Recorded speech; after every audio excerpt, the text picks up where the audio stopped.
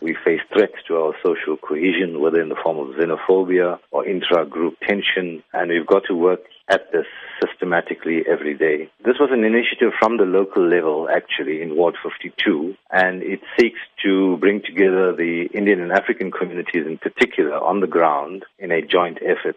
I think building unity and cohesion between our different communities on the ground is a critical thing. And of course, that particular area 52, Gandhi Settlement, Bambai Settlement, Inanda portion areas, and then the borderline of Phoenix, I think, is a kind of front line for interaction. Of course, there's a lot of integration since 1994, but the divisions are still there, and we need to constantly work in bridging that divide. It is indeed challenging times for us as a nation, but how do you believe this walk will unite South Africans from different walks of life? The event can't be the beginning and end of it. It's a process.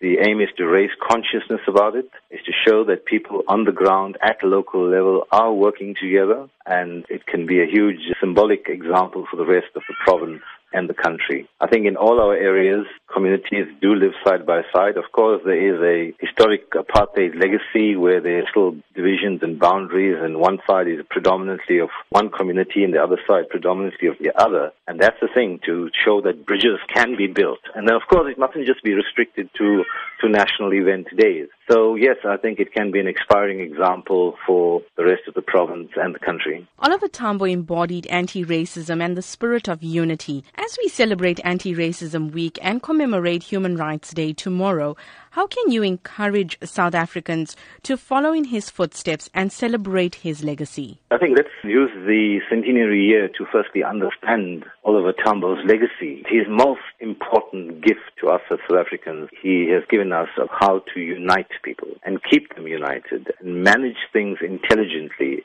with a deep understanding of our history and the need for this unity in diversity. We'd like to urge those who can do so to meet at the Gandhi Settlement on Tuesday morning at 9 o'clock. It's not a long walk, but just come and show your presence there, that you want to be part of this bridge building.